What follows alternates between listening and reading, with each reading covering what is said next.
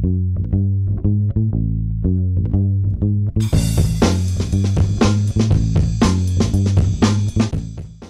afternoon and welcome to Revenue Marketing Television, the CMO Insights series. I am your host, Jeff Pedowitz, President and CEO of the Pedowitz Group.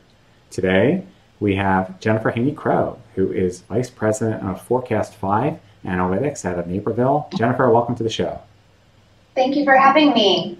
You bet. So tell us a little bit about Forecast5. What do you guys do? Yeah, sure. So we are about a 5-year-old company, so still growing, very young, with about 80 plus employees. We market a data analytics and budgeting and forecasting software to the public sector. So we work with about 1,000 plus clients across primarily the K through 12 market, but also have a number of municipal type clients, so cities or counties or township type clients that we're supporting, as well as some community college clients, and we're looking to be growing into those markets here in the next couple years.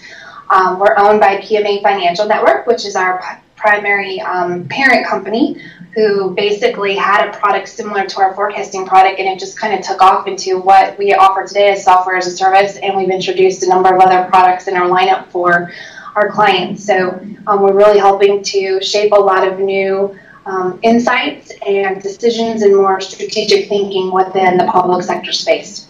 Very exciting. So I think you're relatively new to the role, right? So how would you describe your 3 major challenges? What are you dealing with predominantly? Yeah, so I've been in my role for about 90 plus days now, so since the end of October of 2016. I was really the first marketing leader in the organization. They didn't really have a formal marketing team, so I've been able to really come in, and the first challenge was really kind of shaping the team and creating an organizational structure with the existing team members that were here, as well as thinking about any types of other team functions that needed to be moved in. So that was probably the first challenge, right? Besides just learning the business and the product from a general standpoint of what am I going to be marketing. The second challenge was that I started the first day as a VP of sales as well. So a relatively new function there as well. We had an SVP of sales who was overseeing a lot of different broad functions across the business, from sales operations to our accounting to our client relationship managers.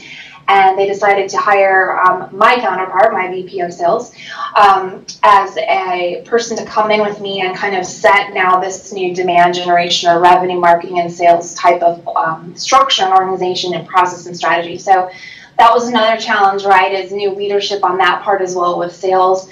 He has started a relatively new young team in terms of what we call our inbound prospecting, our hunter team. That works with our outside team. So a lot of new faces, a lot of changes happening very rapidly and quickly over the last 90 days, a lot of new faces, just learning the product, learning the internal processes. So that was probably, another challenge at the same time, right, is keeping the business going while still learning and putting in new structures and processes and technologies. And then I think the third challenge in the last 90 days has been that this is all very relatively new in terms of implementing a revenue, marketing, and sales organization in terms of those 6 components of strategy and process and people and technology. Very, very new to this company as a whole, not really part of their culture. They were very much more a traditional conference and advertising type of culture. So to move to this different strategic approach of looking at content marketing and nurturing and engaging across the customer life cycle and using different technologies to do that, has been relatively new. And so there's a lot of education that's had to be done across the business to help folks understand the value and the potential impact that this could have to help us meet our demands.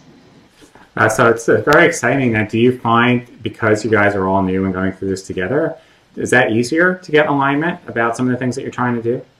Yeah, it's actually quite refreshing compared to my previous life, where we were part of a much larger organization in that company that had been around for very much longer, right? So their processes and understandings and things were much more institutionalized, if you will.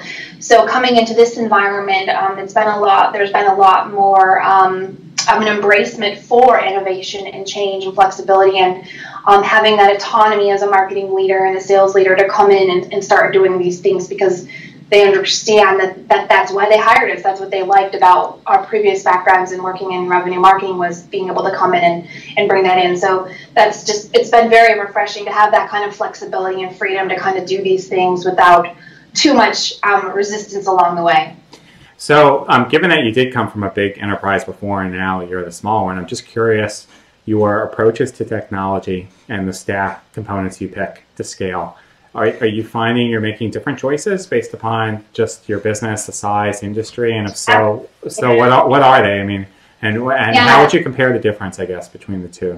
Yeah, absolutely. And it's that's a great question and a very interesting question. So, coming on board, there were some existing technologies or softwares that the company was using in terms of their customer relationship management software and their email marketing software. And very quickly, I was able to find that what they were using was not really robust enough or easy enough for the people that we have on staff or any future team members to come in and use. And so, obviously, I started to look at all the major players in the marketing automation world in terms of moving to that type of technology, as well as I was looking at different content management systems to move our website onto. We were working off of a free Words Joomla as for our content management system, which was very not user friendly, very clunky, just very scary. I didn't even want to get in there compared to the content management system I was on before. So I came in and I actually am not using any of the existing technologies I was using in a previous life, but I'm using technologies that are really more fit for the size of business that we're in right now. And actually have been very pleasantly surprised with the technologies that we're using in terms of their usefulness, the user friendliness for the newer people here in the organization that are very new to these types of technologies. And so decisions have been made quite differently based on the types of people we currently have today and the size of the business in our model. So let's talk a little bit about results and outcomes. Obviously, it's still early, but what is your boss measuring you on, and what are you measuring your team on? Yeah, so this is a really great question as well. So from my boss's perspective, my counterparts in sales, they're really looking at the amount of activity coming into the pipeline and how many demonstrations of the product they're being able to secure in any given day. And so I'm closely trying to align the amount of activity in terms of what I'm doing and bringing in marketing qualified leads tied to how many webinars and demos and things that they're scheduling. I'm very fortunate right now that I don't necessarily have any specific numbers that I'm being held to, but I'm kind of setting that standard for myself and bringing those kind of metrics, building those KPIs and metrics in place for myself as well as the team, so that within a year or two, we can be at that more of a specific performance or KPI type of level with what we're trying to accomplish. I didn't have a lot of benchmarks to start from either, which would have been ideal. So a lot of it's kind of evolving and building in processes. We do different campaigns and things to kind of see where we need to, gauge where we need to kind of start and how much we need to improve upon that, if that makes sense. Yeah, no, absolutely, it does. So you mentioned a couple different products that you were coming out with. So I'm curious as your approach to the customer lifecycle. So how much of your time is focused on top of the funnel and new demand versus doing lifecycle marketing? So onboarding, adoption, cross-sell, upsell, and so on. Yeah, that's a great question. Right now, I would say it's being divvied out pretty equally amongst those different phases in the life cycle. Primarily over the last couple months, we've been strictly focused on trying to bring our sales team into our marketing automation technology. So we're using the HubSpot platform. So a lot of what we've been doing from a process and procedure standpoint and building out the technology for its integration with and use with our sales team has been on prospecting, but now we are. Also, they are responsible for cross-selling the different other products we have in our lineup, so it ties very nicely into that part of the funnel. And so we're also, not only just starting prospect campaigns, we're also starting our cross-selling campaigns as well to our current customers who might not be using one or the other products.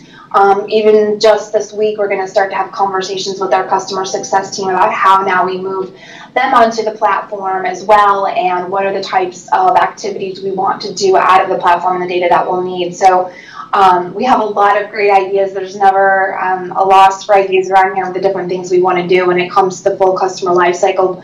But luckily, we do have the flexibility and the ability to also just move very quickly and do these things. So it's really very exciting. to start these programs, and everyone's really excited. People are asking, hey, can we be on those can we be copied on those campaigns and different things you're doing, because they want to see all the great stuff that's coming out. And we've already had a lot of great feedback, and already a lot of marketing qualified leads come in as well from those campaigns. That's awesome. So in a newer team like this, as you're scaling, what are some of the more important processes that you're putting in place?